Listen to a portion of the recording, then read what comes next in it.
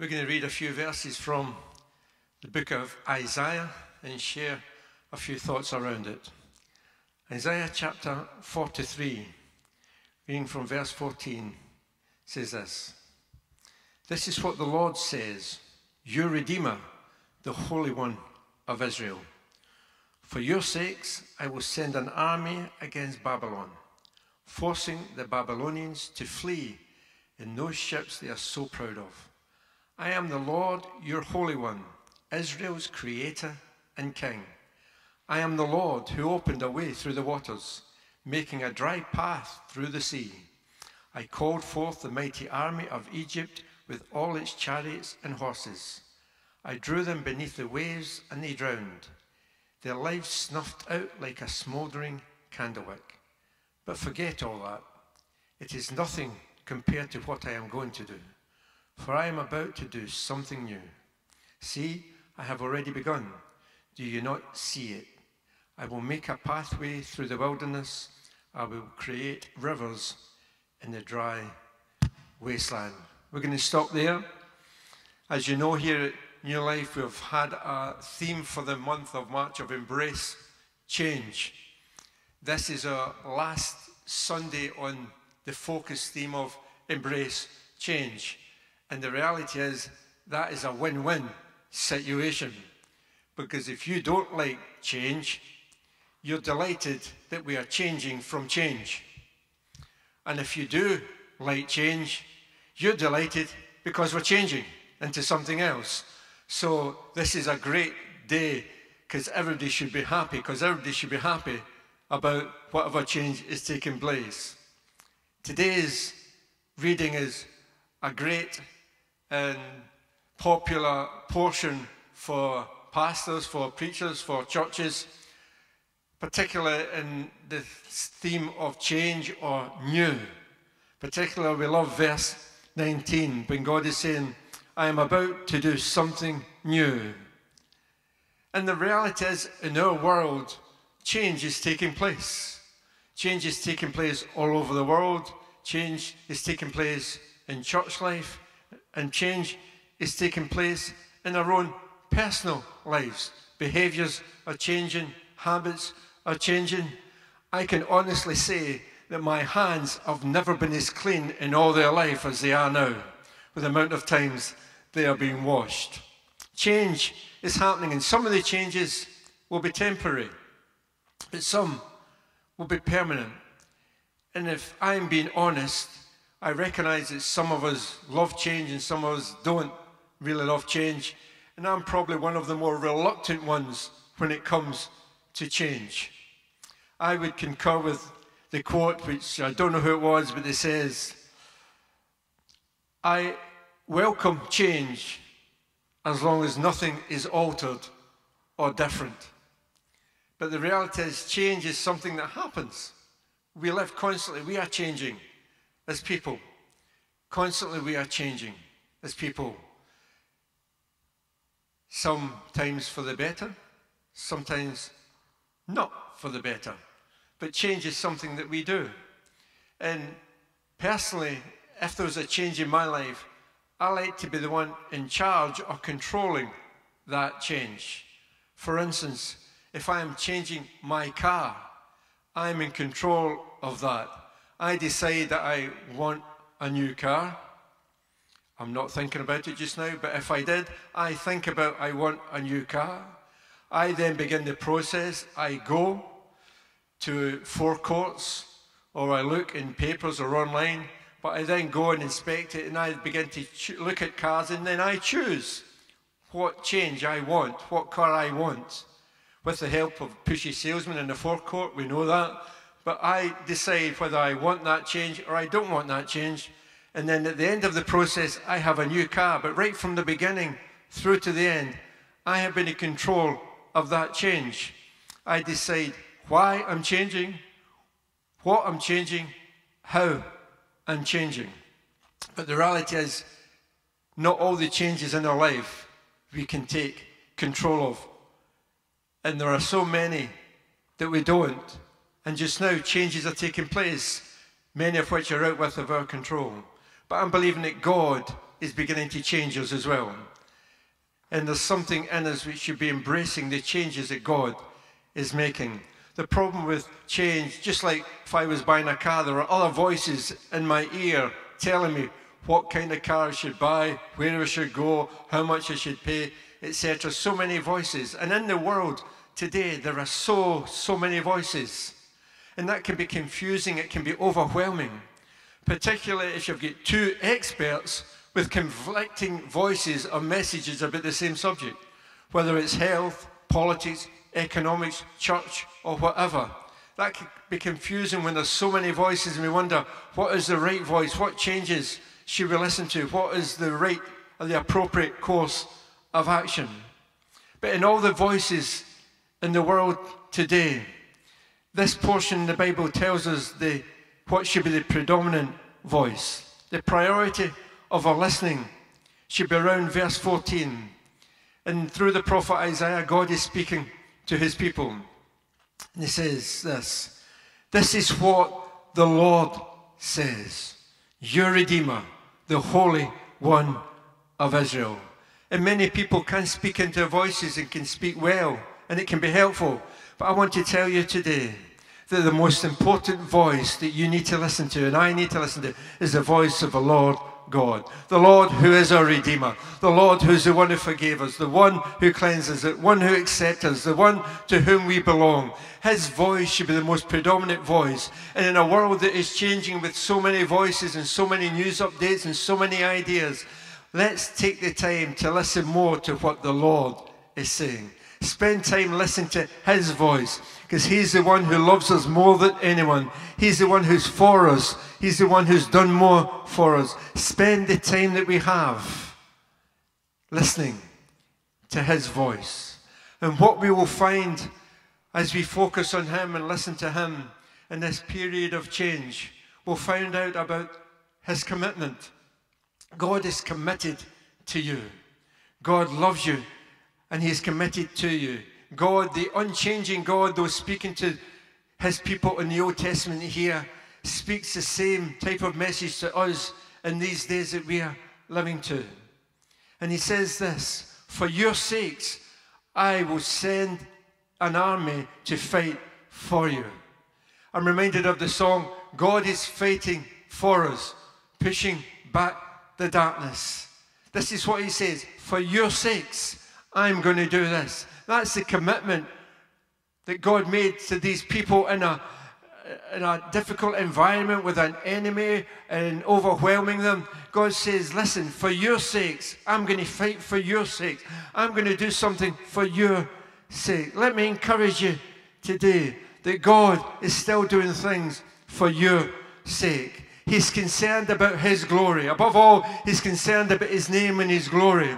But he's also concerned about you and I. And he's doing things behind your back, so to speak, for your sake. We sing the songs, even when you can't see it, even when I can't see it, you're working.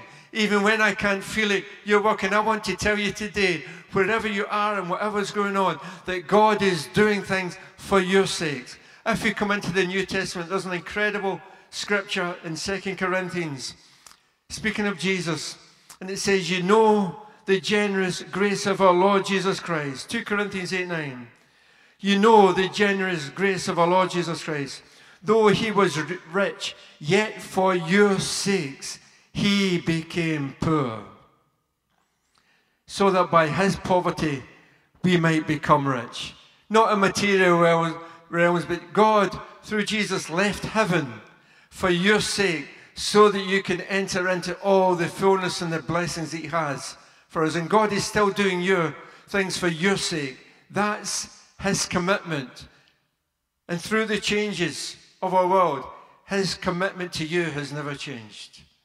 And we have our confidence in him. We read about his commitment, but our confidence, because if you read it, this portion, it's as if God knows what his people are like, and the reality is God does know what his people are like.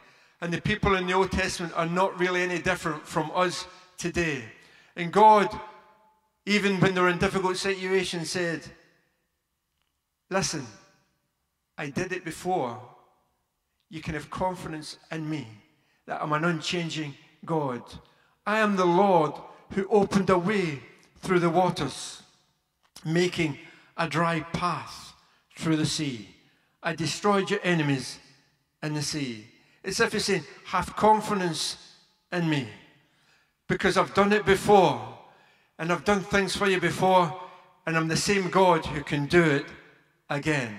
Our confidence is that the unchanging God can do things in changing circumstances. Now, his reference was to when the people of Israel had left Egypt. They'd left the bondage and the slavery of Egypt, but they came to a problem of the Red Sea, which they couldn't cross. And they looked behind, and the Egyptian army was chasing after them, and all they could see were problems ahead of them, problems behind them. And you can look out your world today, and all you see is problems, whether it's BBC or ITV or Sky News. Other news channels are available. Or whether you look at Google, or whether you look out the window, whether you go to the supermarket, all you hear is negativity and problems and issues. And it looks like problems all around. But God is basically saying here that I can do what no others can do. I made a way in the past because I'm a way maker. I'm a miracle worker. I'm a promise keeper. I'm light in the darkness. And I made a way for you in the past. And I can do it again. Because in that situation, there were problems all around them. And they complained to Moses and said, oh, I wish we could get back to what it was. It was better before. We don't like this process of changing into where we're going. And we've got problems. And then they started blaming God, and Moses came before God, and God said this, tell them not to look back, but tell them to keep moving forward. Because as you move forward, the same God who made a way in the past will make a way in the future. There are problems everywhere, but keep going, and I will be with you, and I will lead you through. And there's a sense in which church was in a bit of a change process, and there's been a bit of a hiatus in the changes we've made to our programs. And sometimes it's easy to say, oh, why can't we go back to what it was and it was comfortable? But I want to tell you, what is ahead is greater than what has been. And as God said to his people, you keep moving forward, even through the difficulties, even through the process. I want to encourage us to keep moving forward, collectively and individually, because God has got greater ahead than he's had in the past. God does not want us to go back to anything, but to go forward. Our national leader, Glenn Barrett, sent out a great message to leaders this week, and he quoted from Hebrews 10, verse 39, and it's appropriate for us as a church. It says, we do not belong to those who shrink back and are destroyed, but to those who have faith and are saved. We are not people who are shrinking back. We are growing forward into all that God has got and the changes he has for us. So today, it's a day to see his commitment to us in the change. It's a day for us to have our confidence in him that he will bring us through and keep us through the change. But if we look and you see everyone compares as well. God says something incredible here.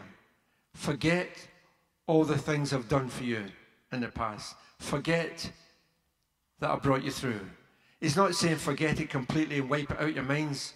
He's saying don't dwell in that. I only reminded you that I've done this for you in the past. I've did this. I brought you through difficult situations. But I don't want you to dwell there and focus on the past, because what's ahead is greater. And he says, forget all that. You ain't seen nothing yet. Well, that's not quite what he said, but that's what he meant. What he actually said is, it's nothing compared to what I am going to do. No, we love to compare, don't we? We compare with each other. We compare churches. We compare our abilities. We compare our dresses. We compare when I say dresses, I mean our dress code, not our dresses, men. You know what I mean? But we compare how we dress. We compare our abilities. We compare so many things to one another. And maybe you can think of a few more. But I want to tell you, when it comes to God, he is incomparable. He's incomparable. Our God is incomparable. Psalm 86, verse 8 says this, among the gods, there is no one like you, Lord. Your deeds cannot be compared with others. Your exploits are incomparable. Listen, we can compare ourselves with one another, but our God is incomparable. He has no equal. He has no rival. Now and forever, God, you reign. God is incomparable. In Psalm 45, verse 5 says this, to Israel, to the church, to you and me, many, Lord, my God, are the wonders you have done. The things you planned for us, none can compare with you. Listen, our God is beyond any. Our God is incomparable. And the incomparable God said to his people here, there's a change coming. You need to embrace change. I brought you through difficult situations. I've brought you through to this point. But I want to tell you, something better is coming. Something greater is coming. I'm taking you and changing you into something greater, and see it so that I can do more than you've ever known before. So God is saying to us today, forget all the things I've done for you in the past. It's nothing compared with what I'm going to do. He goes on to say, I'm about to do something new. As we close our series on embracing change, I'm excited about what God is going to do. And we can get excited, but let me encourage you today to open up our hearts and our minds for something new, something different in God. See, it can be easy when we talk about God's going to do something and it's a lot more than what it was before. It's greater than it was before. But in our minds, we think back and just think, oh, God done that in the past, but he's going to do even more in the future. But that's not what God is saying here. We hear words and we pray for revival and moves of God, and please hear me right. We need God to move in our world, in our nation. But sometimes I hear people praying along the lines of, God, do it again. And their mindset is like, do it again like you did back then. But I really have a sense that that's not what God is saying to us today. What he's saying is, I'm going to do something new. Not something that I did before and a bit more, but something brand new. And I believe we need to be open in our hearts, minds and spirits for God to do something new in me, in our world, in our church. If you look at the portion, what he really was saying is, this is what happened in the past. I parted the seas and made a pathway for you to go through. But this is what I'm going to do. I'm going to create rivers in dry wasteland. Think about it. What he's saying is, before there was a lot of sea and I moved all the water and made a dry path. But what I'm going to do now is not cause the waters to go, but I'm going to bring waters into a dry path. Like the opposite of what was before. God says it's something new I'm going to do. I think we need to be open for God. We're embracing change and it's exciting in many ways. But Lord, let's be open for you to do something that you've never done before. In our lives, in our church, in our nation, in our world. Let's not close our minds by thinking this is what you're going to do. But as we close this time of embrace change, let's have a heart and a mind that says, God, I don't know what that change is. I don't know the new thing that you're going to do in my life, but I'm open and I'm willing to embrace it. Let's embrace the change that God wants to do, because it's going to be far greater than anything he's ever done before. Maybe today you're watching this and you've never embraced Jesus Christ as your Savior. You've never embraced him. The Bible says that anyone belongs to Christ, he's a new creature. The old has gone and the new has come. That's the greatest new, the greatest change that can ever take place. And right where you are, you can accept Jesus Christ and become that new creation. But for us all, let us come at the end of this time, and we're going to close in a song that we sang earlier and make it a prayer in our hearts today.